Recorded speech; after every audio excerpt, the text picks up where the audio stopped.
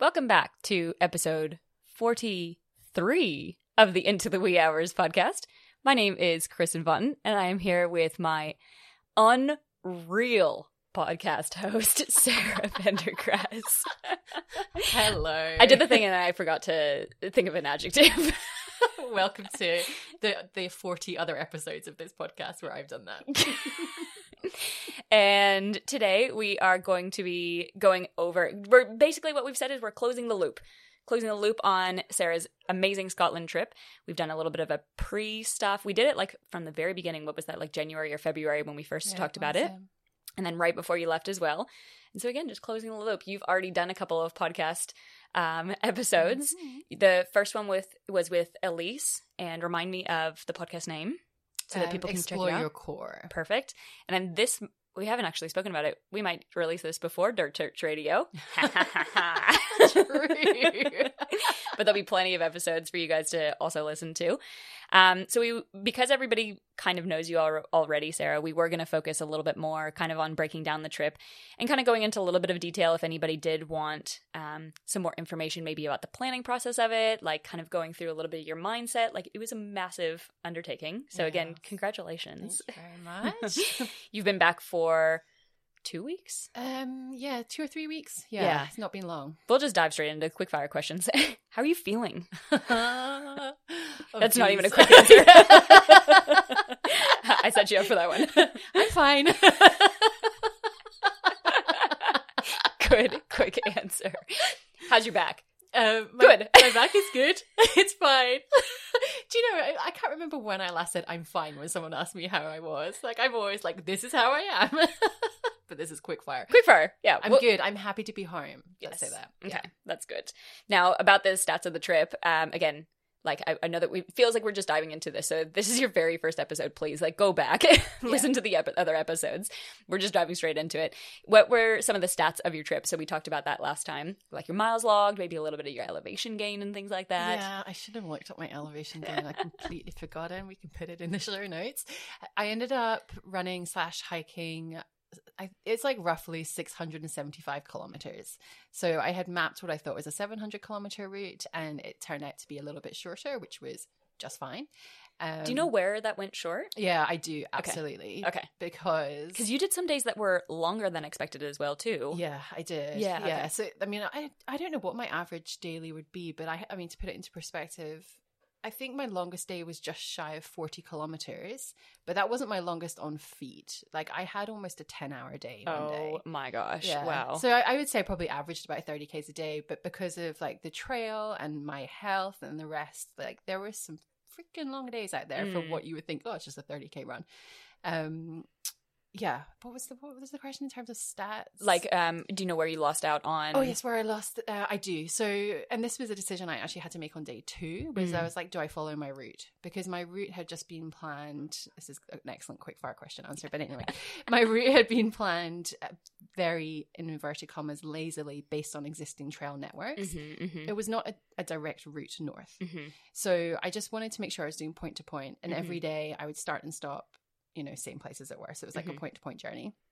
But I lost some mileage on a section, the Clyde Coastal Path, where I was not very well and was just like, I do not need to follow this bitumen path. And so I shortcutted on a main road, which was actually the beginning of like the road stuff was pretty bad, jumping on and off of a verge as well, but that's another story. And then the other place I lost mileage was on the Outer Hebrides.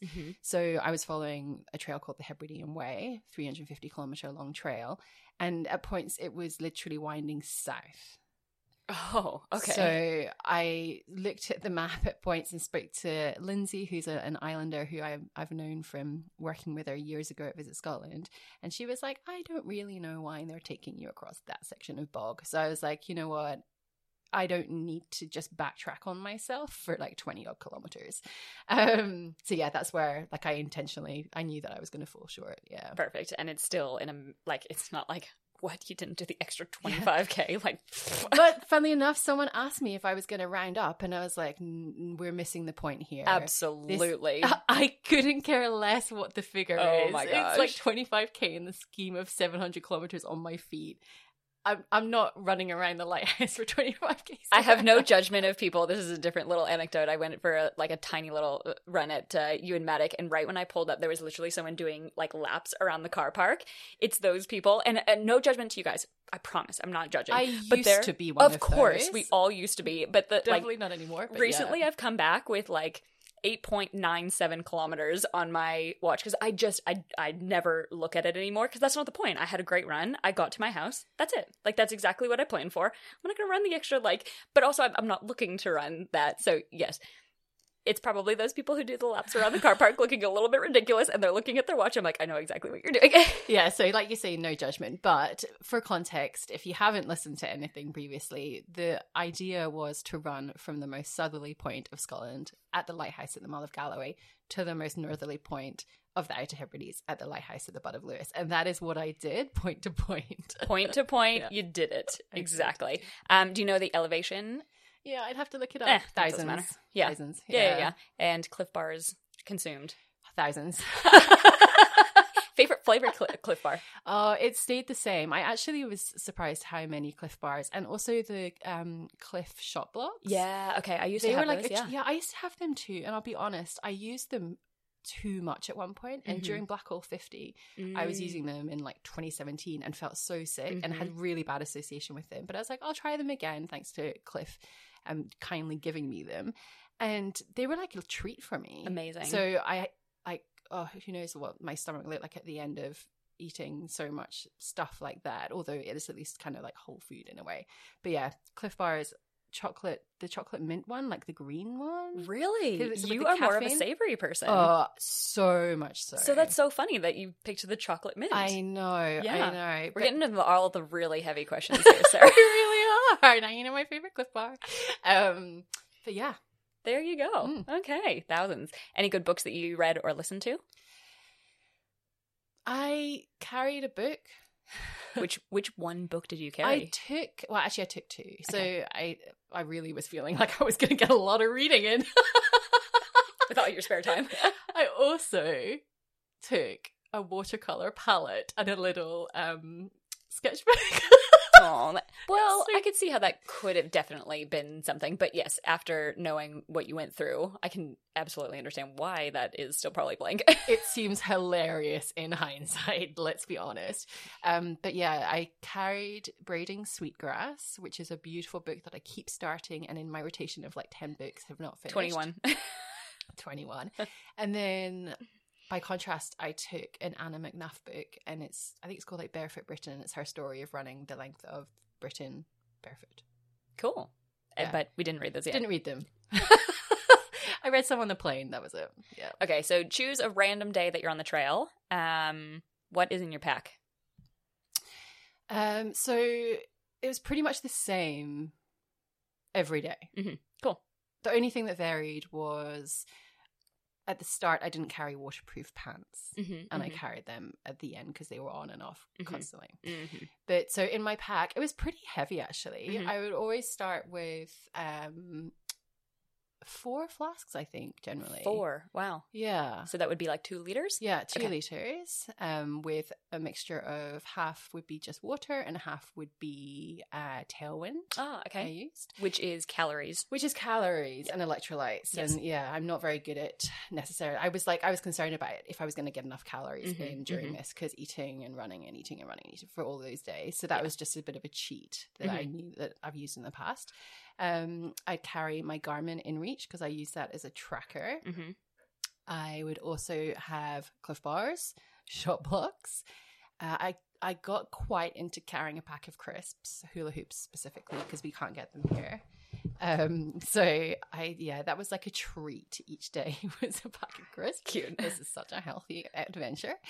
And then I'd carry like a spare layer, a cap, a buff. Yeah, just basically making sure that if I needed to be warm, I would be warm. I lost my sunglasses on the first day. I seem to have a theme. Like on my bike trip in the Outback, I lost my headphones on the first day. So I was like, well, clearly this is just, I have to sacrifice something at the start of a trip. Totally. Yeah, what am I missing? Anything? My phone, a GoPro. Yeah, there was a bunch of stuff in the pack. That sounds heavy. That like all of those tiny little things do add up quite a bit over time. Yeah. And especially with the water, and I maybe just didn't need to carry that much, but it was just like, especially the more tired I got, the thought of taking off my pack and sorting it out was too much. Totally. I'm like, I'll just grab another bottle from there. What was the pack that you used? So I used 12-liter Salomon, not the Sense, whatever I should really know this being a gear person. But anyway, yeah, 12-liter hydration vest. Yep. Yeah. And would you use that again? Yes, definitely. I love it. Cool. Yeah. I've never tried a Salomon one, but I would really like to. Yeah. What shoes did you have? How many? What kind?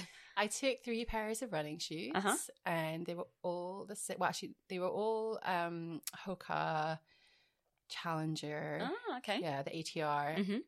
2 pairs were like an older model. One was a newer model. It's just kind of how it worked out with how I purchased them.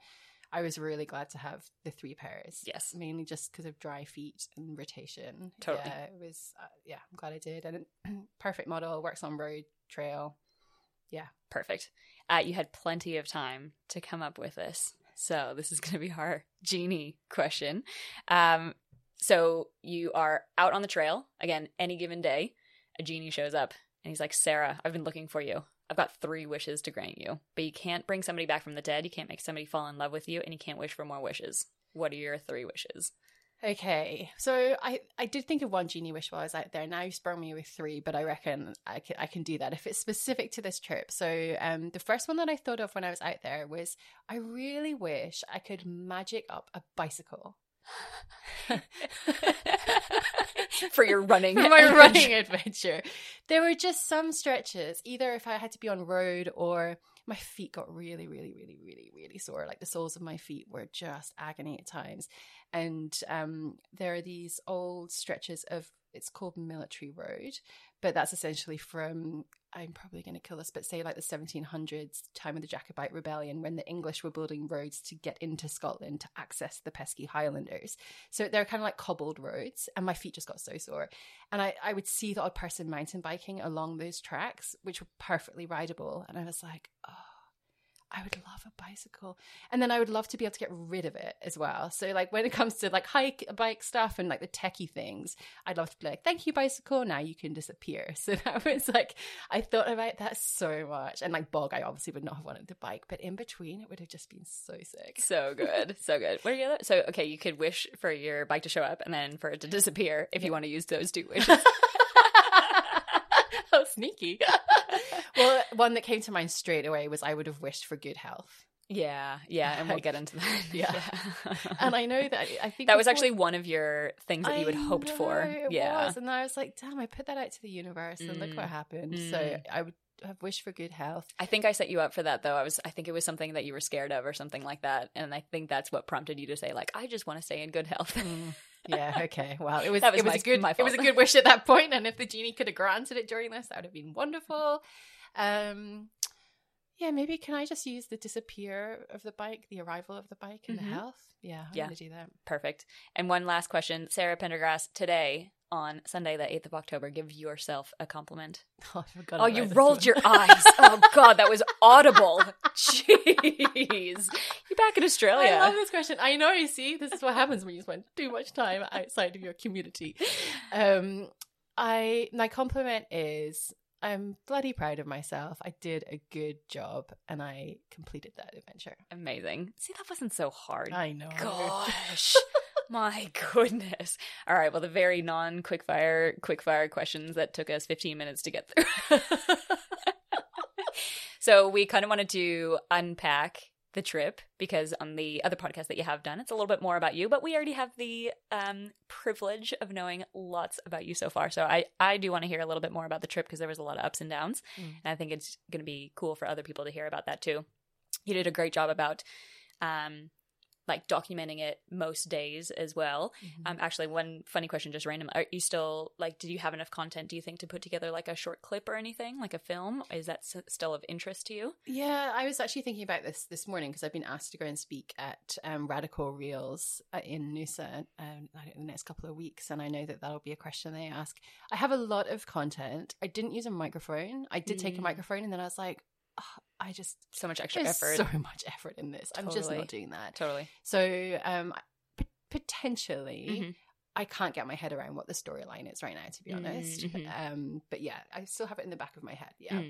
And before we kick off as well, too, into the actual trip, I should have asked you before as well, but do you have any fundraising updates? Do you know kind of where you're sitting at? Because obviously this was for the greater good of Free to Run. Yeah, it was. And thank you so much to everyone who's donated. It's just been incredibly generous. I think I'm sitting at around $4,500 raised. Amazing. That is Which so cool. is amazing. Yeah. So grateful. It's such a fantastic cause. My Just Giving page is still open. You can access it from my Instagram as well if you haven't yet contributed and would like to. But yeah, thank you so much to everyone for your donations. So good. So good.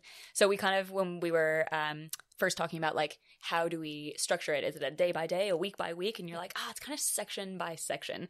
So I'm going to kind of have you guide it through, mostly because I can't pronounce anything. Outer Hebrides. Yeah. Yeah. That's perfect. West Highland Way, I can do that.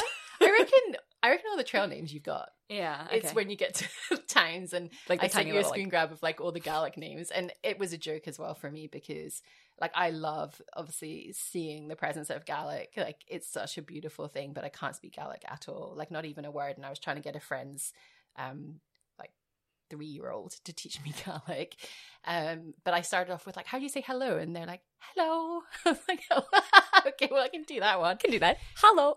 But yeah, I couldn't pronounce anything. I was definitely murdering the pronunciation in most places. When I was being asked where I was going, I'm like, oh, this is embarrassing. Yeah, that's awesome. But Do yeah. people still speak Gaelic? Yeah, they do. Yeah, okay. They do. Just in Scotland? Well, yeah. So Ireland has Gaelic, Scotland has Gaelic. I different didn't realize languages. that they were Yeah. different. Yeah, gotcha. It's much more prevalent in the Highlands and the islands. So like in the supermarkets on the islands, the names and everything are in Gaelic. And then cool. throughout Scotland, they have actually dual Signage. Yeah. Like if you're in Canada, you have English and French. Exactly. Yeah, Yeah. okay, but cool. in the lowlands, like Gaelic is not really historically spoken. That's kind of a funny thing. Bigger But- cities would be much more English, I would assume. Yeah. Yeah. And like- English in loose terms, because who can understand Scottish? All right, well, let's dive into the trip. So you get off the plane. Firstly, you get on the plane, because getting on the plane was also so Oh my hectic. God. Not because of anything in particular, but just because it was such a big packing journey. And like, it's all these tiny things that you have to prepare for. You have to drop off Nest. Like, it's all these little things the day before and things. You get on that plane. How are you feeling? That week before I left, I was so overwhelmed and actually exhausted. Like I worked up to the end, like you say, sorting Nest, sorting all of my gear, knowing that obviously I needed specific gear, and that when I would land in Scotland, and I had one day before I started running, so I was like, I don't really have scope to sort stuff out when I get there necessarily. I was so stressed, like it's like beside myself. Also, I'm very, very last minute, and I do this to myself every single time. So it was not a surprise. But when I got to the airport at Brisbane at like 10 o'clock at night, I was just like, oh, I can't wait to just sit and do nothing. Yeah. Was it a relief? Yeah, it was a huge relief. You could turn your phone off. Like, it's 10 o'clock. You're ready to go to bed. Yeah. That probably actually would have been like perfect. I slept on the plane so much, which I don't normally, and I realized Which is a testament to probably how much you had on that week. I was way more tired going into that trip on that flight back there to start my holiday than I was after running 700 kilometers my flying gosh. back. Yeah, wow. I was just exhausted. So yes, flew, got off the plane, had a day, and then it was like, Straight into we're it. on. Yeah. Your first day was actually quite funny, because it was like there was a trail, but it was like trail was a loose word. So yeah, the first section was on the Mull of Galloway Trail. So arrived at the lighthouse in the morning to start, and it was blowing, as we would say, blowing a hoolie. It was blowing a gale. Yeah. Cute. Like it was so windy, and I honestly had a moment in the car when the car was being buffeted around of thinking, what have I done? Right. Like I forgot what it's like. And you've run around, like, what was the Isle of Tiree was my first ultra, and it was in gale force wind. Yes. And I had exactly that. It was like PTSD of like, oh my gosh. Or it was like you have your hood of your jacket on, but it's like blowing into all the tiny little crevices and making this massive, big, helmet-looking thing. Exactly. It's like the sleeves of my jacket are inflating and, they're sealed at my wrist. Like it was just that moment of like, oh, wow. Okay, I am in Scotland. This is going to be a long 24 days. It's going to be a long time. Were you feeling excited? Like once you got off the plane and you had a little bit of that like day to kind of like settle into it, like what was your thought of it before you actually started off on the trip? Like, were you excited? Were you relieved? Was it anxiety? Like a whole bunch of different feelings? I feel like I was excited to just get started and simplify my life because that's essentially what was happening after being so busy. It was like, cool. Pretty much every day for a long time in the lead up to that, when I look back, I was planning. Like there was so much to do and obviously training and working and everything else. So I was actually just really excited to get started and see new trails and just lead this like simple existence. Mm-hmm. Of course, I was also like, how am I going to be? Jet lag, it doesn't even have time to feature right now. I'm really tired and I've just randomly decided that I'm capable of covering about 30 kilometers a day. Like I don't know what that looks like. So and I like that you like made that little comment on Elise's podcast as well of like, I don't know even where I got this 30K from. Like, and this is how often in my planning works. Like I get an idea and then I'm like, cool. And I don't actually think about it. Until you're doing it. Until I'm executing it. Like, oh, I'm riding my bike through the outback on my own. Like, oh, here I am. Like, yeah, I really set myself up. I love it. So the first, talk about your first section, the Mull of Galloway. Mull of Galloway, yeah. So start at the lighthouse. And then I actually I was curious as to, so the Mull of Galloway trail is a 40-kilometer trail. And I was like, it's really weird. There's no FKT on this trail. Like, you would think that would be a pretty sweet FKT type distance. And the Mull of Galloway, it's like a peninsula, essentially. So you've got like coast on each side. It's just this narrow strip of land. It's really beautiful.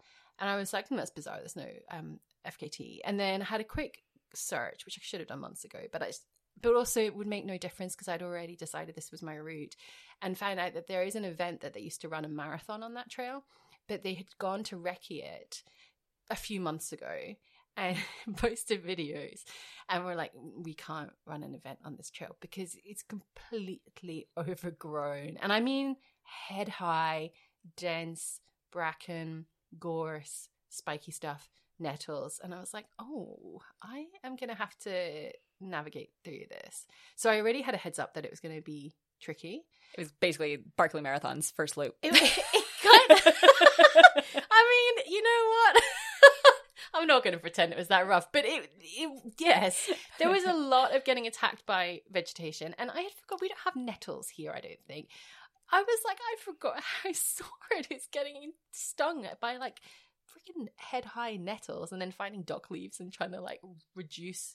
I was scratched to bits. Yeah. And ended up, that's really tiring. It's like, I know I've got 40 kilometers. I've just got off a plane. It seems like quite a long way. And there were sections that were just beautiful and were clear, and kind of sheep trails along cliffs, a lot of rocky pebble beach.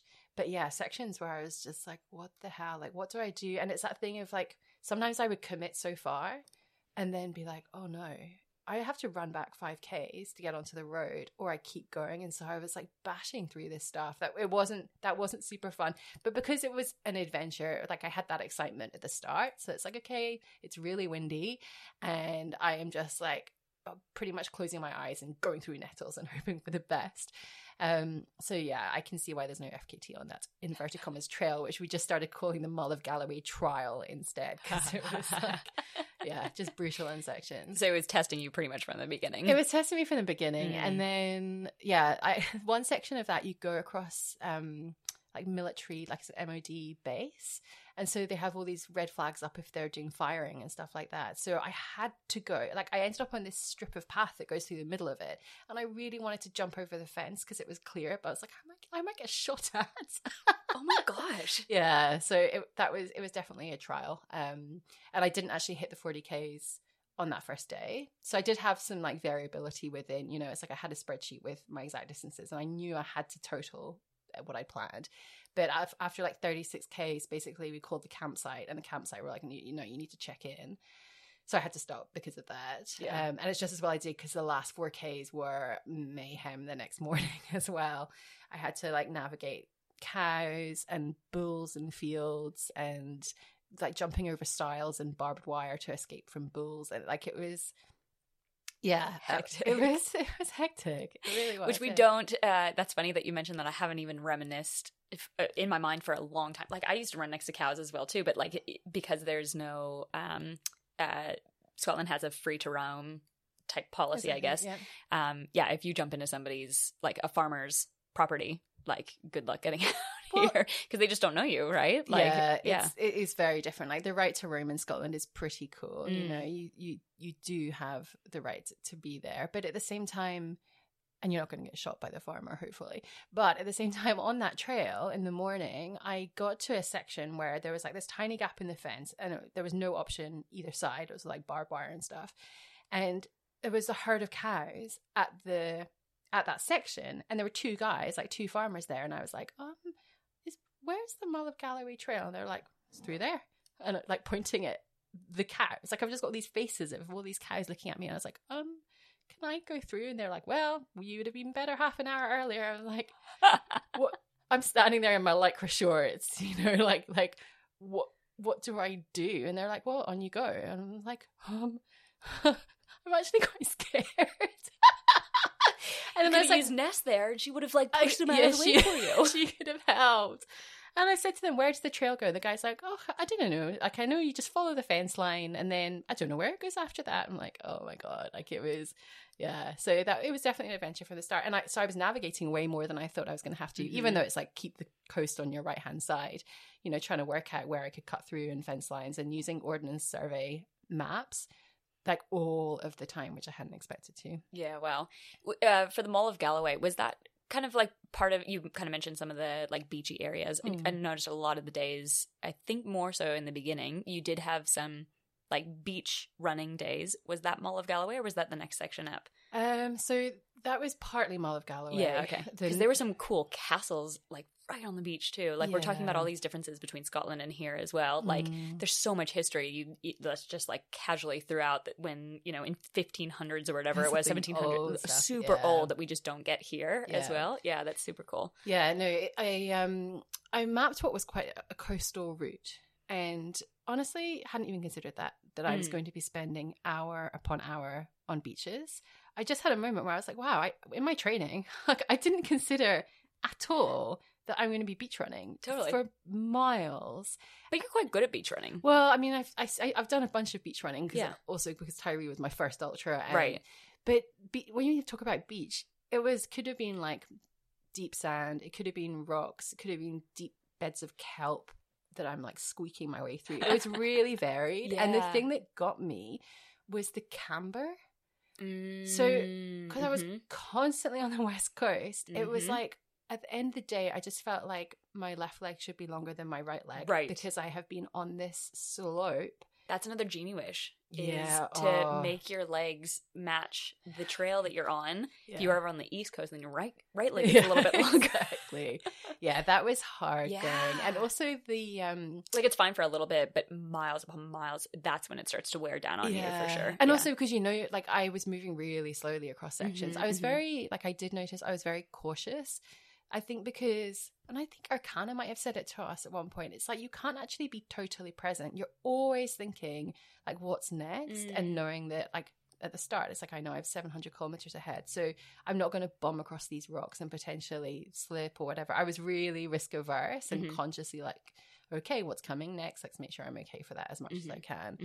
So yeah, Mull of Galloway had some beaches, and then it was like a very short stint on what's called the Loch Ryan Coastal Path, which honestly I didn't even really follow in the end because I got to the point, that was day 2, where I was like, I have to make a decision. Am I following my route, or, you know, do I abandon the path when it's not a path? Like I'm getting sick of bashing through stuff and it being really rough. So I actually ended up on a bit of road on that day and was just like, yeah, I've made that call. Yeah, you had some road days, didn't you? Like multiple days. Was that in that section? That was in that section, yeah, for sure. That was the first bit where I could have gone on moorland, but it, like from what I understood from speaking or from reading and researching, it was really boggy. And I was like, you know what? I'm going to get heaps of moorland coming up. I don't need to, and again, it was a big diversion. So yeah, that's where I was like, okay, I don't need to follow the trail specifically I'm just going to be sensible about getting point to point. And I think future Sarah probably thanked you in the future because you had plenty of bog to make up for it later. Exactly. So and we'll get to that. I knew I would. Yeah. And then, the next bit was where I had a lot of beach running. So the Ayrshire Coastal Path, which is, I think it's about 150 Ks. And so you would have had like probably 5 days kind of going across that? Yeah. Ish. Yeah, it would have been. And it was cool because it was the first time that I actually ended up on moorland. Mm-hmm. So I was like, oh, I'm in like proper Scottish. Like, it felt so stereotypically Scottish, and I picked a really cool time of year because it was all like bright pinks and purples in bloom. It was beautiful. I think it was that section then that I'm thinking of, that you had these like just lovely coastlines. There was some really nice like just flowers that were blue, and you got great weather during that time as well. Yes. I know that it was like hit and miss sometimes with rain, but overall like a lot of the stuff that you were sharing was beautiful along that way. It really was. I mean, you can't pick up on, as I said to you, I think the other day, you can't pick up on wind from photography. Right. Maybe you could from some of the videos where I'm trying to caption them and all you can hear is like it like misses every like third word or something like that. Yeah. But no, in terms of like just sunshine, I was so lucky. And I had never, so like to put it into perspective, I've never been on any of those trails, and I don't know Ayrshire, it's a region, at all. And so that was probably like one of my most surprising things, that it was really cool. It was like moorland, coastal stuff, lots of beach. There was a section that I absolutely loved that was from Dunure Castle. That's this old historical ruin where any Outlander fans, they filmed parts of Outlander on that coastline. Yeah, okay. Just, cute little tiny harbours, and just really, really stunning. That looks like a fun section. Yeah. Really slow going. Yeah, okay. But really fun. And I think that was the thing as well. It's like when I look back at videos actually, and I'm like, I'm moving so slowly, it's like it doesn't even matter, And I got to the point where, because I was having such nice weather, I was like, why am I don't need to even run through here. Like, it's so lovely. It means more time on feet when I'm hiking, but it was really nice to be out there as well and just try and enjoy it. Yeah, cool. And so your next session, was that the section that you also got sick? No. So the section I got sick was like the next bit. Yeah. So I had this really functional section from the end of the Ayrshire Coastal Path.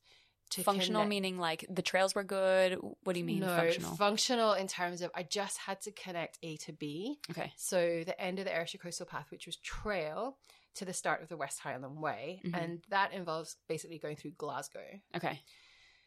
So that was a lot of, I took a coastal route. There was an inland route, but I actually, to be honest, ran past without even realizing that I had the decision to make. And then I was like, well, I'm already committed. I'm not backtracking. Mm-hmm. So it was like 55 kilometers of bitumen through. And I mean, the contrast of this route is pretty cool because it's like I've been on the moors, these old castle ruins. And next thing I'm like in the docklands by these enormous ships. Glasgow has this very strong history of shipbuilding and these enormous cranes, and also running through suburbs where I was like, I think I should probably keep moving. Okay. Yeah, I mean, I'm not from Glasgow, I'm from Edinburgh, so I'm obviously going to be rude about Glasgow. But no, there was definitely some moments where I was like, oh, this is a bit of a sketchy area, I think. Mm-hmm. So yeah, functional in the sense of like, I just had to get from A to B. Mm-hmm. And there were some very cool stretches actually along the Clyde, which again, I hadn't realized Glasgow actually had. So there were some cool bits, but also some not so great bits. And that was the first time that I ran with someone else actually on that section as well. So I'm a Lululemon ambassador and was connected with one of the Glasgow Lululemon ambassadors. And he joined for a stretch of the Clyde Coastal Path, being from Glasgow, but he didn't actually know the path. And we did actually go the wrong way. And I was very cross with myself because I was like, I have navigated so far, no problems. I was looking at the map and was like, this isn't right. But I just completely defaulted to this guy that I was with. It was a real, like, at the end of the day, I was like, damn it, Sarah, like, back yourself. Trust yourself. Exactly. Yeah. So we did run probably an extra 5K or something. And that was going to turn into like a 40-kilometer day. And I was like, feeling it on the bitumen. Yeah. And it was that night that I started to really not feel great. Yeah, just like incredible aches in my legs and like incredibly restless. And this like, is probably around like 9 or 10 days. Yeah, like around 9 days that it started. And it was just, like I felt terrible. Terrible. Do you think now, looking back, because you were getting sick, or more so because of the days on your feet, or really was it just a big combination of the two? Well, I still don't know. And I didn't, at the time I was like, is this just my body reacting? I've never run over 200 Ks in the week, and I'm just coming to the end of that. And like, and I've also just come off a flight and I was exhausted. Like, there's a lot of reasons why my body could be upset right now and why my legs might be sore. Like, I mean, come on. Yeah.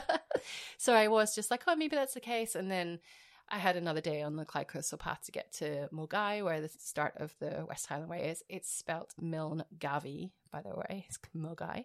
I met some Americans who had been at Milne Gavi. Melbourne and Cairns. Edinburgh. So yeah, that day was like hideous. And I really was like, I'm just purely doing this to get to the start of the West Highland Way. I'd wanted to be really excited about getting on the West Highland Way. That was like the big highlight. Totally. And I was like, I feel like death warmed up, honestly, just dragging myself along. And that's where I shortcutted off the trail in inverted commas and was jumping on and off a busy road into the verge every time cars came. Like, which just is mentally like frustrating over time when you're already tired. It's like all of these little things were just like stacking up on you, and you were really vulnerable on your stories. I think you only shared maybe with some close friends, but like you were like very tired. Yeah. It was audible, it was visual, like everything that could be shared through a phone. It was palpable, that energy. That was hard to watch, but also part of the whole experience. So like kind of dive into a little bit of that, like waking up every day going like, oh my God. Like, because you didn't have, we kind of talked about it beforehand, you had 24 days. Like, you had to do it. That was it. I mean, I was shattered beyond anything I could really remember in recent history. Like, I absolutely was exhausted. And, I think hindsight's a great thing. The first night of the West Highland Way, or just before I started, my mum actually came to stay and she booked us accommodation, which was great because I had been camping up to that point in my tent. And like probably getting variable sleep and then all of those things as well too. So. There would be rain and wind. Like, again, it's just acknowledging all of these additional tiny factors that on their own are not that bad, but accumulation makes it, huge. I really feel like the tent factor, camping, makes the difficulty level so much higher. Totally. If I had accommodation, a kitchen, a bathroom, if I could wake up in the middle of the night and just go to the bathroom and there was a shower and everything, it would have been so different. Not sleeping on the ground in the elements and all the rest, for sure. So again, that's where I was like, maybe my body, I'm camping, I'm doing all this mileage, maybe my body's reacting. But anyway, Mum shared a room with me that night. And that night at the end of the Clyde Coastal Path, I was getting these hectic chills. Like, I was freezing. And I shared a room with my mum and I was wearing 2 puffer jackets, like all my clothes, and was absolutely freezing. And she was just like in light pajamas and was like, it's not actually cold in here, Sarah. But again, I was just like, it's just my body responding. Yeah. And then I was like, maybe I have a virus. And then my mom later that week got tested positive for COVID. And I was like, oh shit. My mom's avoided COVID the whole pandemic. And I think I probably have given her COVID. But because of the timeline, like you say, I was sharing on socials and people were very forthcoming in their advice. Because you asked, right? There was a lot of unsolicited advice, and this was probably a lesson for me with socials as well. And it was frustrating because I was like, I want to show the real picture. Instagram is a highlight reel, and I want to show like actually what these adventures look like. And I'm okay to do that. What I wasn't prepared for was the armchair experts reaching out to me. And their comfy, cozy homes, nice and rested. Yeah, just being like, why don't you take a rest day? And it's like, that's not, you're missing the point. And also, so first of all, I should say, I know that a lot of this was well-intentioned and I appreciate that. I also don't myself hand out unsolicited advice. And also, this wasn't my first rodeo, you know, like this was very carefully planned. And part of the challenge was I had to fly in and fly out because of my international flights, because I could only afford to take a month off work. You know, there's a much like bigger picture there. So yeah, it would have been lovely to take a rest day. Of course. That's all that your body wanted was a rest day, and probably mentally and everything else. But you had something to get done. I did. And if I took a rest day, it basically meant I would miss a section. And or you have to make it up every day, like another 5 to 10K. Like, I'm sure you would have done the maths as well too. And that's daunting. Much. Exactly. Yeah. Especially when I was feeling so sick, I was like, how can I then start thinking about adding more on? So I would simply wake up. Well, I wasn't even sleeping. So I was awake all night, just, with this incredible pain and freezingness. Yeah. And dragged myself out. And was just like, I've been so excited about the West Highland Way, and I'm going to just start, and I'm going to see what happens. And so for a few days, it was just like, just start. Put one foot in front of the other. If you have to bail, you have to bail, you know, like I'm not risking my health to some crazy extent, but because I didn't really know what was going on, I was like, do I just need to push through this if my body's just responding? But I look back and I remember how dire I felt. And I am actually like, wow, that's pretty impressive what you can push through. Because it was rough. Yeah. But then you get like maybe 3 or 4 days after that, you kind of come good. Yeah. Then I had this weird thing 3 or 4 days after where I woke up. And first of all, I remember specifically saying, like, I've woken up because I've slept. Right. That was incredible. Right. And I was in my tent, and it was like, my legs were still fatigued, but the excruciating pain had just gone. Yeah. It was weird. Like, I remember waking up on that day on socials, or I think you were posting it. I forget the timeline. You might have been posting. Maybe I was watching like later in the afternoon, and I remember watching it going like, huh, she's come good. Her body is just like, it's all good. Because I was worried. I think a lot of people would also, we were worried from afar. And again, I think I just said like, just remember your why. That was the only thing that I said. But I think that everybody would have been worried, of course, because nobody likes seeing anybody in pain, especially those that they love.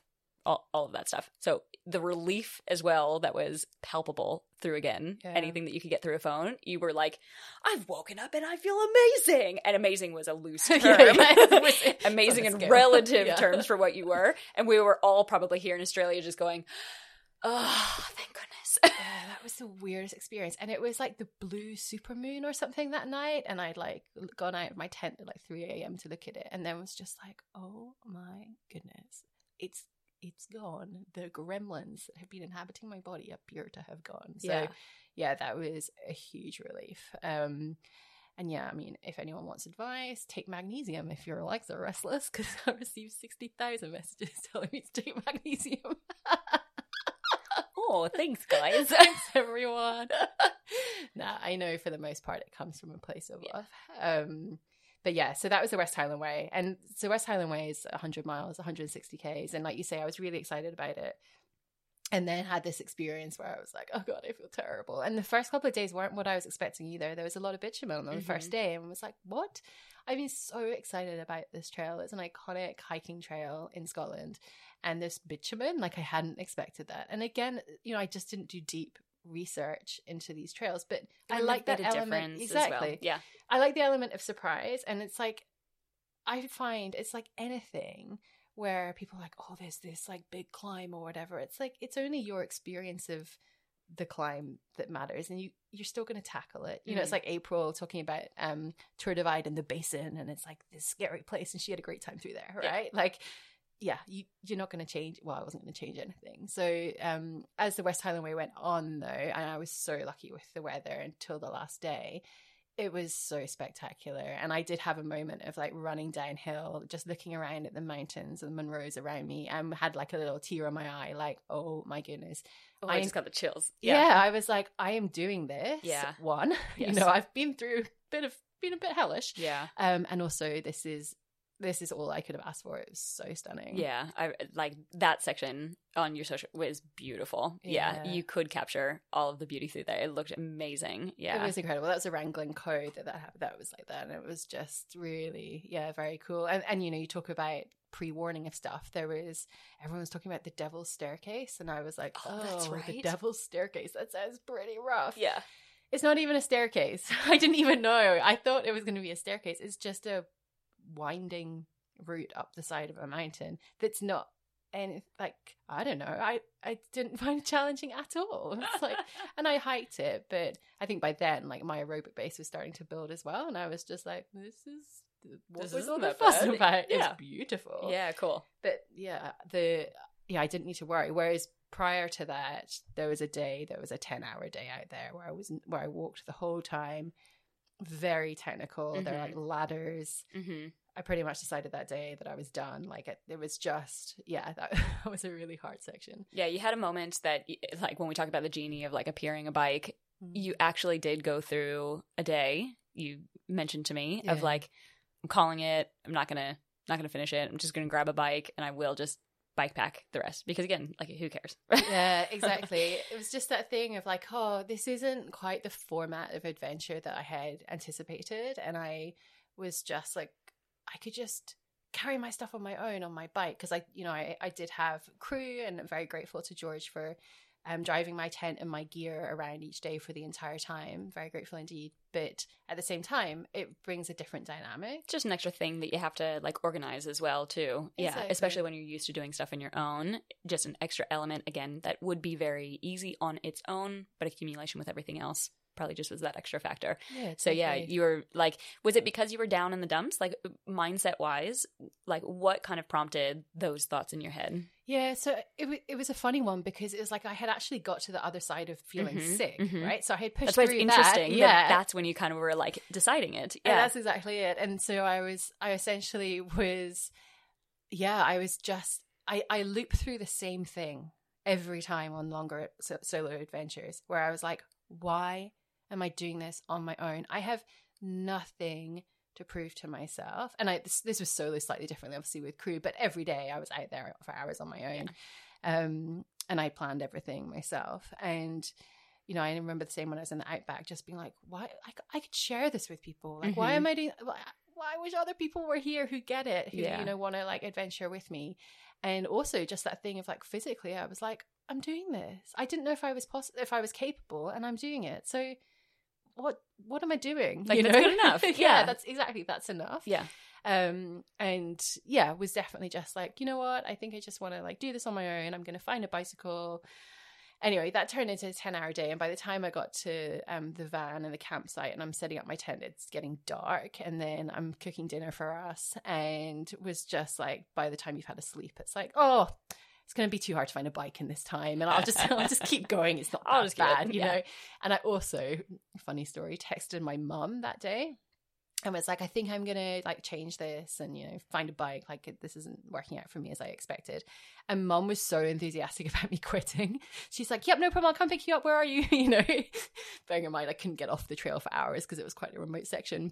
And that was also helpful. I think the universe conspired that day, because I reckon if I could have got to a trailhead, it may have looked different. Mm-hmm. But I had like another 6 hours at that point on the trail. It's pretty funny how these things happen. It is. And also funny with that mindset too, like of somebody being so enthusiastic about you, like probably in a different state of mind, you might have gone like, oh, thankfully somebody is agreeing with me. But in that moment, you were like, no, I can't quit. What are you talking about?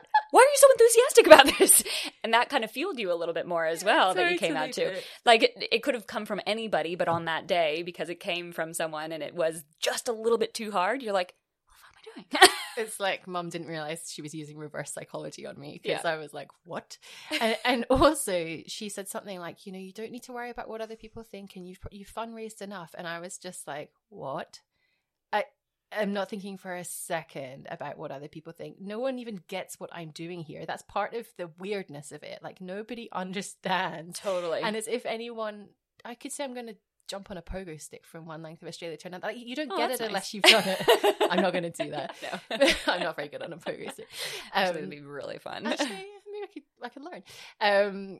But yeah, it's that thing of I it made me so clear, which was a cool thing as well, of like, I'm purely here to do this adventure that I have designed for myself. And yes, there is a fundraising element, but I have absolutely nothing to prove to anyone. And that was kind of a cool realization as well. And so like that is quite an interesting kind of point to make of like you being out on your own as well.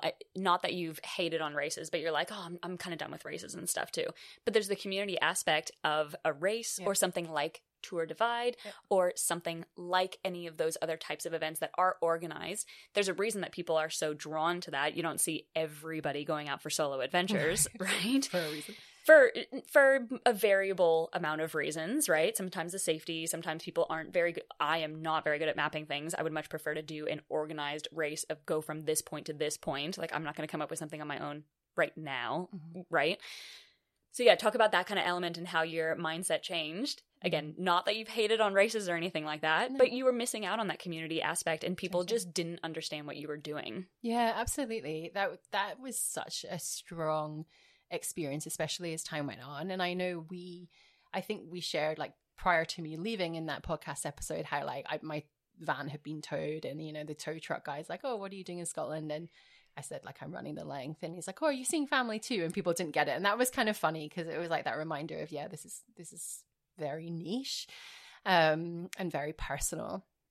But yeah, as time went on, it was that thing of like, oh, like nobody does get this. And so I can't even really have a conversation with anyone that feels valuable, because if they did say I'd be at a campsite and someone happened to ask, you know, like they're on holiday, expecting you're on holiday and asking what your plans are. And I stopped sharing. But at the start, I'd be like, oh, I'm like on an adventure, like I'm running from 700 Ks or the most southerly point to the most northerly point, or however I would describe it, depending on where we were.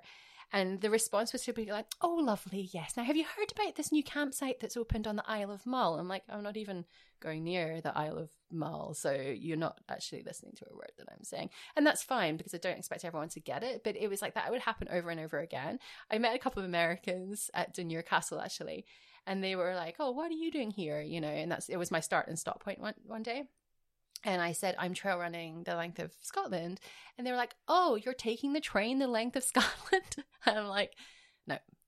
I just would have gone, yeah, sure. And that's the thing. Like in my head, I'm like, no. But I'm like, yes, yeah. You know, and that was the thing. So it was like I couldn't have any depth of conversation with people because I'm just getting to the point where I'm like, oh, I'm just doing a run. You know, like there was such a lack of connection and understanding in that sense. And it was there were 2 nights where I randomly ended up staying in a hostel, like 2 different hostels at different times, both in the Outer Hebrides, where I met like 3 individuals. That was it. But one, Tom, I met at Homemore Hostel, which was this incredible, again, like very old, it was like it'd be a croft house, as we would have said, building, thatched roof, walls that were like as thick as I am high, really. Like, was that the one that on the day you like put your arm through it and you're like, this is the insulation in Scotland? And I'm like, oh my God. Yeah, they were so thick. Yeah, like quite literally, like, yeah, huge thick walls. Yeah, and that is the insulation, and you just have the thatch roof and these little windows. And this guy Tom, he'd previously walked, like I'd spent I think 3 months just walking around the Outer Hebrides, maybe longer, and had come back because he's writing a book about it. And so the minute I said what I was doing, he had some like just such insightful questions, you know, and he'd been watching UTMB, Ultra Trail Mont Blanc, and we were talking about Courtney de Walter, and I was just like, oh my God, I can like we can have a conversation. You know, and I'm super interested in what he's doing. And we just had like this awesome like catch up with this stranger. And the same in this other hostel, I met 2 girls who were bikepacking. And they were actually traveling, and this is a cool thing as well, they were actually traveling individually, but they'd met each other along the way. And so they would come together at the end of the day, and one of them had a mum supporting. So they were just kind of like, they would catch up, but they both were like, no, I want to do this on my own.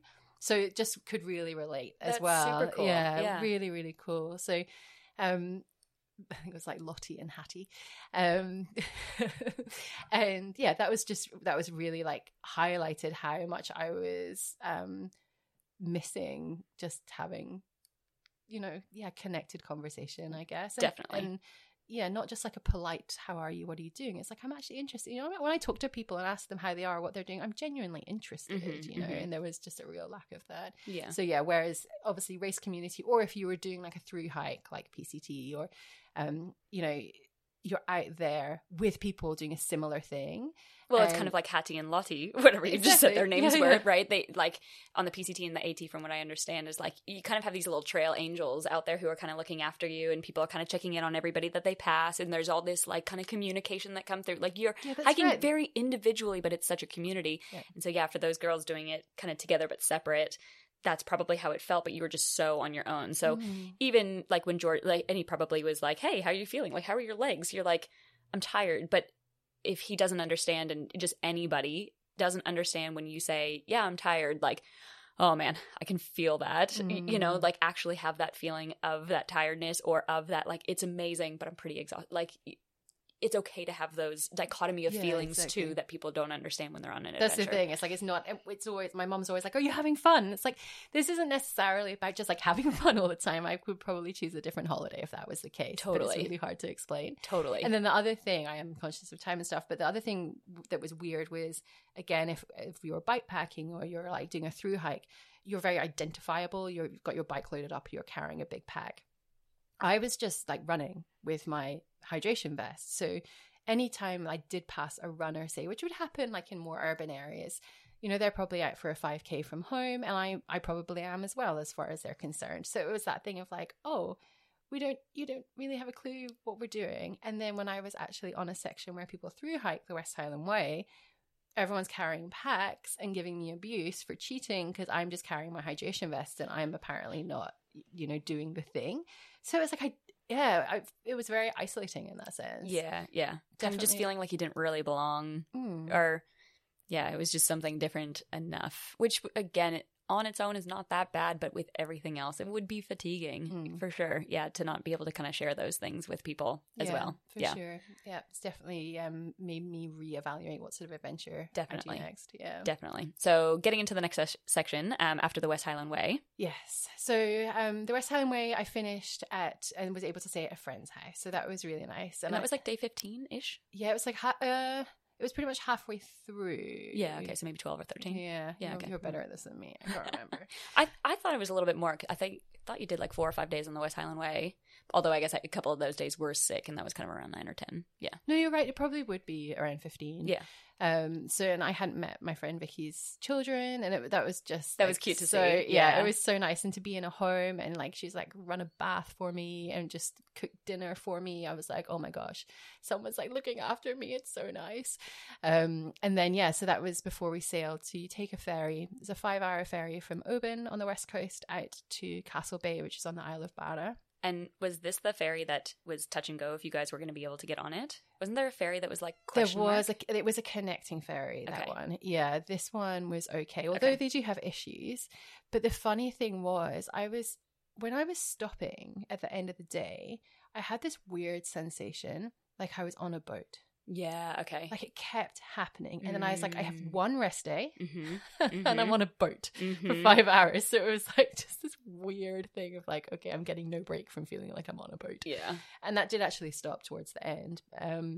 But yeah, so took the ferry out there and arrived in the evening. And then Campton was probably one of my favorite spots of the trip. So the Hebridean Way is through like 350 Ks. There's a bike packing route that's pretty much road, and then there's like a hiking option, and it goes from the south of the Outer Hebrides north to the Butt of Lewis. Well, the hiking option doesn't actually go to the Butt of Lewis. I added that on.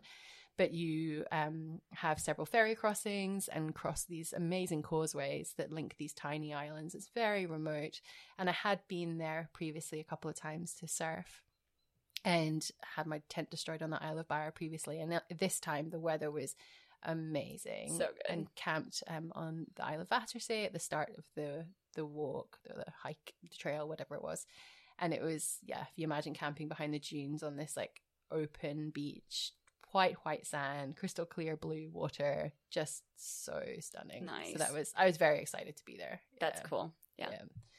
And then, that was the start of the Hebridean Way and the start of a lot of bog. Yes. And a lot of wet feet and a lot of wind. Yeah. That's when kind of the weather changed a little bit. It was still kind of sunny, although you did have some rainy days there too, didn't you? It was off and on, like no pants, the waterproof stuff. Yeah.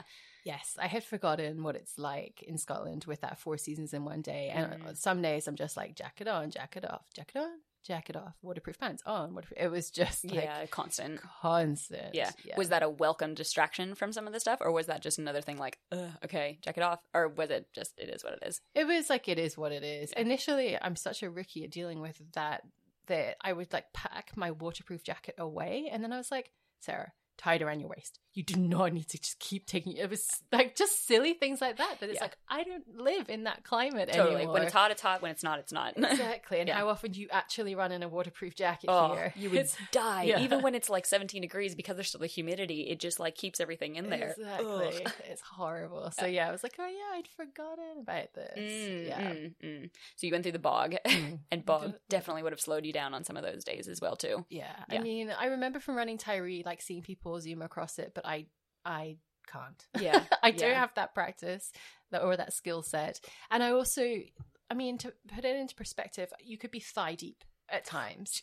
And so there's a risk of hurting yourself. Absolutely. And again, I was just like, okay, now I'm close to the end. Like I am looking after myself here. And if that means going slowly across this bog, I'm going slowly across the bog. And one of the things I learned was hiking poles are amazing for testing depth of bog, which I had never. I was like, I don't need my poles on the bog, but it was actually really handy because I'd be like, oh no, it's swallowed my pole. I'm not going to put my foot there. It was an adventure. Felt very Scottish, that is for sure. But I love, like, the islands are all very different and amazingly varied. So it was a very, very cool section. That's cool. Yeah. And so finishing off the last few days, where were you again? Like finishing it off, was that still that same section that was the entire end section? So the final section is on the Isle of Lewis. Yeah, okay. And so my mum actually had very generously rented an Airbnb for us for the last few nights. And so that was in a place called Ness. Cute. So we were based from there essentially, and then George would drop me off each day, like at the start point, and then pick me up and take me back to the house. So, okay. Yeah, that was I actually didn't realize that. That was a very different setup to just being in my, pitching my tent every night. And that's when I realized, like, whoa, this would have been so different if I hadn't had to pitch my tent and sleep on the floor all the time. Because especially on the islands, I did have a couple of really windy nights where I'm like lying awake with my tent trying to lie on top of me, thinking, oh, I hope this thing stays up, which it did. But again, just terrible sleep, which is so important for recovery. It is totally. Yeah, and talk about that last day. Yeah, so the last day because I'd sort of made up miles, as it were, like the whole time towards the end, I was like, okay, I'm going to look after future Sarah, because my plan was I would have 40 Ks on the last day, and it was bitumen, because the hiking trail actually finishes in Stornoway, which is the main town on that island. The bikepacking route just takes you on road to the Butt of Lewis, but I was like, I've come here to run to the lighthouse. So as it happens, I probably could have run across bog, but I didn't. I stayed on the road, and I was just like making up miles each day. So my final day was only like 7 kilometers. Yeah. So woke up like pretty casually in the house and was just like, okay, let's get the 7Ks done. And I had a friend, Ailey, join for the first few kilometers. She'd come out for a couple of nights, and that was really nice. But also I was like, okay, I'm just going to be really antisocial here. I've done this whole thing on my own, and I just want to like take this time to reflect on what I've actually done, you know? So she just joined for a few Ks and was very respectful of that. And then, I ran/hiked towards the lighthouse, and I sort of was like, I don't really want this to end, like what happens next? But it was, again, I was so lucky with the weather. It was very windy, but it was a beautiful morning. And I got to the lighthouse, and my mom was there, and George and his dog Tibbin, and my friend Ailey, and there was no balloon arch. I know it didn't get there in time. I think it blew off. I think it probably. blew off. What about the guy handing out the medal? He was there, right? No, he didn't show up. He probably missed the ferry. Everything that I had organized. It's so anticlimactic because other people would have been there. If was anybody else there? Yeah, there were, and it's so weird. And it's just like they're just there on like their normal day that they probably had like kind of the same day yesterday and the day before that, and you did too, but in a very different looking context. And they've probably just taken 5 minutes to check out this lighthouse. Totally. Whereas I've been thinking about the lighthouse for months and months and months. Yeah. Totally. So it was super significant, and I love that you sneakily jumped a fence to go to the lighthouse. think you had to. I was so self-important. I'm like, I've run here. I'm going to jump this fence. This is my fucking lighthouse. I pretty much own this is lighthouse. my day. So I look back and I'm like, I was no question in my Well, it was your mind. birthday too, wasn't it? It was my 40th birthday. Yeah, exactly. So it's like, I am kissing this lighthouse. So I did. And then went for a little swim in the sea after. Amazing. Yeah, my first ocean dip, and it was pretty chilly. A wee bit chilly. It was a wee bit chilly. Yeah. But it was cool to get my tan lines out and jump in the water. And... Yeah, one of the questions from Instagram was, did you forget sunscreen? I had sunscreen on, but not on my legs, to be fair, my face, which did get very red, and there was a reason that question came in. But sunscreen, I don't think does anything against wind. No. Windburn is another thing. I don't know what the hell you do for that, but that's the just a bunch of weather when lotion it's as well. attacking your face like that, it's like, yeah, next level. Yeah, pretty funny. So yeah, the tan lines got out for the day. They did. They got out for the day, and you kind of had like a normal day. Like you did 7Ks of like, oh, now I can go have like breakfast, and then we can kind of like hang around. We can toodle. You probably had toodled for 23 other days. It was really weird. Like, because when I got there, I was like, oh, 7Ks. Like, there's a lot missing. You know, I was so in the habit of. And it became obvious to me. So Lindsay, who lives on the islands, I bumped into her one day, as you do on the islands, and she was asking how far I was running, and I was like, "Oh, I've just got 30Ks today," because I would do more than that some days, you know. And she laughed, like, just 30Ks, but it was such a genuine, like, well, that's what I do. Yeah. You know? And not only that, but I've got no idea what day it is. It's like, it's day 1, it's day 2, it's day 3. Like, that's how I lived. Totally. I literally had no idea of what day it was. But on one of your reels, you even forgot the day. Yeah. And you did a different day, and you're like, oh, actually. Yeah, that's right. I was getting confused Totally. as well. It's like, I'm just looking at my spreadsheet and I'm just going from place to place. And I know I have ferries to connect. That's it. Yeah. So, yes, it was very odd just going that far. And then I was like, oh, it's done. It's done. And now I fly back to Australia. Yeah. So talk about the feelings afterwards, like pride, content. It sounds like a little bit of sadness around it as well, that it was ending. Like, it's all the feels after you end an adventure that was so massive. Yeah, totally. And it was all of those things for sure. And I was very proud of myself for completing it. And I know, like, when I was out there running, hiking, whatever, I just felt so at home. You know, even if I wasn't feeling well, it's like, no, but I love this very simple, self-propelled, going from point to point, moving through nature. Like, I absolutely love that.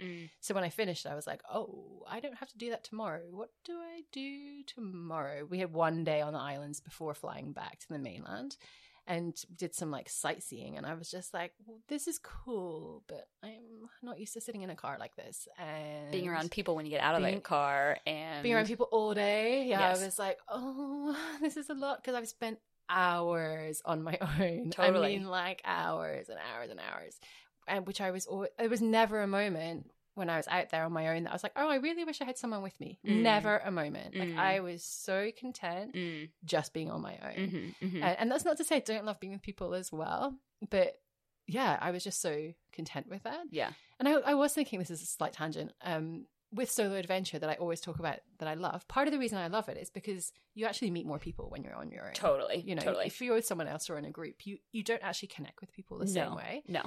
So it's not to say that I don't like people, but yeah, it was definitely a shock to the system. And I didn't run. And the next day I got up and I did a run, because I was just like, which is so funny, isn't that? Yeah. Because like, if you look back on day 10 or something, when you were like very much struggling, like you would have been like hanging out for day 24 of going, oh, I don't have to do this again. Yeah, exactly. I'm like desperate to get off my feet. Exactly. Yeah. But then you do it and you're like, oh, okay. And you talked about it as well on Elise's podcast. Like, you haven't found your limit. Yeah, exactly. And right? Because you could still keep going. I could. And, you know, it must have been like the third last day or something. I was thinking, yeah, I wonder what my limit are, because this is, of course, it's been challenging, but it's also been very predetermined with my distances. And that's something that I learned as well, is the minute, or certainly for me, the minute I put in a distance of like, I'm running 35Ks today, when I hit 35, for the most part, I was ready to stop. Yeah. I wasn't actually physically, I didn't need to. And there was a day when it was like pouring rain, and this was the night where my friend Ailey had managed to find a hostel for us. And the minute, so thought I was going to be wild camping in the rain in my already wet tent and my already wet gear. And the minute I found out we had a hostel, I was like running 5-minute 30Ks. I was just like, what the hell? I'm at like 600 kilometers and I've been so cautious that it's like, actually, I'm capable of way more. And I have not been, and intentionally not pushing because that wasn't the idea. Yeah. But yeah, I was like, wow, what are my limits? And then the next day I had like this horrendous, like 30 odd kilometer day on bitumen and was like, okay, I really shouldn't have said I've met my limits. This is horrendous and I really don't want to be here. And I've got a slice of pizza that I'm going to have at 20 kilometers and that's the only thing that's keeping me going right now. It's funny, that is so resonating with, I'm sure so many people out there of like, you have these like weird little things that like just keep you going day by day and stuff, like a pizza at 20K, like putting your headphones in when you get to however many, you know, like I'll get to 20K and then I'll put my headphones in or something, like just those little tiny things that kind of get you through as well. But it is such a simple life. All you have to do, and we talked about it before you were leaving, the only thing you have to do really is like pack up your stuff and just go for a run. Like it is a quite like privileged existence to be able to have experienced as well too. Oh, absolutely. And then I would just challenge that slightly in the sense that I had a lot going on in terms of, you know, logistics of making sure where the campsite was. True. And like, you know, There was a lot of mental stuff going into it. Dinner and it wasn't like a race where you're just like looked after and don't have to think about anything. True. I was having to navigate all of the time. Like, yeah, it was... Good point. Yeah. It was simple in what I had to accomplish at the end of the day was simple, but there was still a lot of logistics involved. Definitely. Oh, well, it's super, super cool. Well, let's see if I missed anything. We talked about like kind of the climate. Oh, wildlife. Did you see any wildlife out there? So I would say the cool thing was that through all of that overgrown stuff, I wasn't terrified of being bitten by a snake. So there's definitely that contrast. I was desperate to see an otter. On all of the causeways and the islands, it's like, you know, caution, otters, and I didn't see any otters, but I think I did see otter tracks. Seals, lots of bird life. Yeah, that was pretty much. Nothing that made you feel unsafe, though, is there? There's nothing too there. much. Yeah, okay. No. Well, at least that's cool. Yeah, that was probably the highlight. There are adders, but I think they're pretty rare to see. So no, nothing dangerous. Yeah, that's good. Yeah. Snickers or Mars bar? Yeah, I mean, this is a bit of a controversial one. Is it? I didn't really realize that it was a Well, controversial. because I like both, but I don't really eat either. What happened, I was asked that question because I'd carried a Mars bar for like 7 days in my pack. And then was like, I've been carrying a Mars bar, but I don't know where it is. It's somewhere in my pack. So I say Mars just because it's very simple, but I do like the nuttiness of Snickers. What would you go for? What's the difference? Snickers have like nuts, the actual stuff in them. Whereas Mars is just like more smooth, nougat, caramel. Probably chocolate. Depends on the day. Most of the time, I'm picking crunchy peanut butter. Yeah, this is all that like hard hitting stuff that we talk about in the podcast. Maybe Snickers, yeah. But I think I like the Mars chocolate better, chocolate covering and stuff. Anything that's not made in America, I don't want the high fructose corn syrup stuff. Like only in America, when it's made in America, it's got high fructose corn syrup, whereas everywhere else is actual sugar. So as long as it's not an American thing, I'm happy for either of them. Yeah, I've come from too much candy in America where it's just the high fructose corn syrup, and I can tell the difference. Well, to be fair, it's like British chocolate is different to Australian chocolate. Yes, I prefer Australian chocolate. I don't vibe. I don't think too much with the UK chocolate. Yeah, that's what you're used to. Anyway. Yeah. Big questions for the day. Well, Sarah, it was an amazing trip for you. Is there anything else in terms of stuff that you'd like to touch on? Any messages that you'd like to send out to anybody who's like, this seems awesome? Don't do it. Or do it. I think like my main takeout is just like a reminder, and I have this with all adventures, I think, and I've had it when I was racing as well, is like you're capable of more than you know, and you just have to give it a go. Yeah. You know, if you have an idea that feels like super aligned with you, you're not doing it for anyone else, it's like in your heart or your head, and you have an idea, like pursue it, because you will surprise yourself. Yeah, so re-listen to this again for yourself later when you are thinking of the next thing. I think that's a great message to hear from yourself, so hopefully future Sarah gets to hear this as well too. Thanks, Sarah. Yeah, I appreciate that. You go, girl. In that kind of vein as well, when you are planning your next adventure, you've kind of alluded to it a couple of times as well too. So now how are you thinking about future adventures that you'd like to plan? Similar, different, like what are the main takeaways that you have come after this trip? Yeah, I mean, my last couple of bigger multi-day things have been very much routes I've designed myself, mapped myself, and executed on my own. And that's fine. But yeah, the Scotland trip really highlighted that kind of real solo nature of it. And community is really important to me. Mm-hmm. So I think my next adventure is, well, I mean, in a couple of weeks' time, I'm going backpacking with a friend. So that'll be great. So sharing adventures with like-minded people. And then the other thing is, yeah, just potentially looking at routes that are established where you're going to encounter people who are doing a similar thing to you. I've had my eye on for quite a few years now, not trail running, I've just done that, bike packing the length of New Zealand. And there is like a brevet, so there's essentially a master part that you can join, and I like the idea of that. It's not a race. And how is that sort of vibe? I don't know that, like, is there like hut to hut type thing? Is it any sort of like community that's on that kind of like PCT stuff, or is it a little bit, it's still pretty solo? Yeah, I don't know. Like, it's not like the hiking trail where you would be more hut to hut. And I know there's very much a community of like northbound and southbound hikers. I'm not sure with this. I think there's more just a chance that you'll overlap, as it were. Yeah. It's not quite the same. And it's just much more established. There's probably going to be more research. It's not like you have to research every section of the trail because it's all different. There's probably a little bit more of that, like, all right, so here's the different sections kind of already laid out for you. Exactly. Yeah, okay, cool. Yeah. So that's something I have in mind. And also I would like to do an adventure with Ness, as I've said previously. Because it was a shame for her not to join me. Yeah, definitely. Was she busting to like do something really big because she had all those miles underneath her feet as well too? Like, how was she? Yeah, I maybe asked my dear friends who looked after her, although they're very active people as well. But yeah, she was definitely pretty fit before I left. Yes. Yeah. It's always a bummer when you train for everything with your dog and then they can't actually do that big thing with you. Yeah. She would have absolutely loved it. Yes. For sure. Yes. Yeah. Hopefully Tassie gets to happen with her. I think that would be such a cool adventure. It would be really cool. Yeah. How long does New Zealand take roughly to bike pack? I think you'd be looking about a month. Oh wow, it's that long, that big. Yeah. I mean, you could do it quicker, but totally. Yeah. Okay, it's pretty long. Got the North Island and the South Island. Jeepers. Yeah. Good one. Anything else that you want to touch on about your adventure? No, I think just like a thank you to everyone for your support, and it's meant a lot to me, and go on an adventure. Yeah, that's so good. All right, well, because we can't let you off the hook without asking one very important question, you probably had a lot of wild wees. Holy smokes, yeah. A lot. Yeah. You have to pick one. What's your wildest wee that you did on this trip? I honestly, I should have thought about this before. This is a question we ask on our podcast. You put it in the notes. Yeah. I honestly had so many wild wees. And I don't know, I was like, maybe it's because I'm getting older, or maybe it's because it's cold, but I need to pee all of the time. Oh.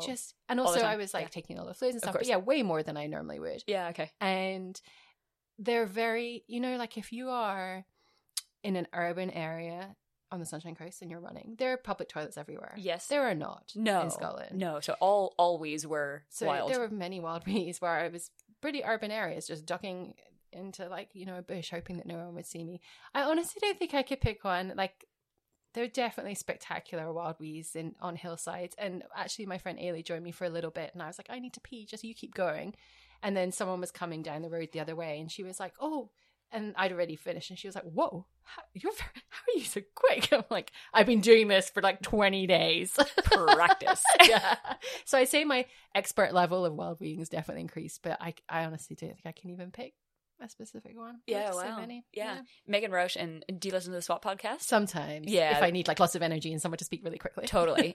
Have I told you I listen to it at 1.5 speed and I can keep up? No. Yeah. I can get through a lot of podcasting at 1.5 speed and I just don't change it for them and I've gotten used to it. Wow. So now everything sounds slow. Anyways, there was a episode that Megan was like totally talking about like how do you wild wee without taking off your pants with Lycra. Did you listen to that one? I tried it once. Oh, it was horrendous. Yeah. So she can like pee to the side. I don't really anyway. I don't get it. Yeah, she kept saying like shoot your shot. I'm like figure them out.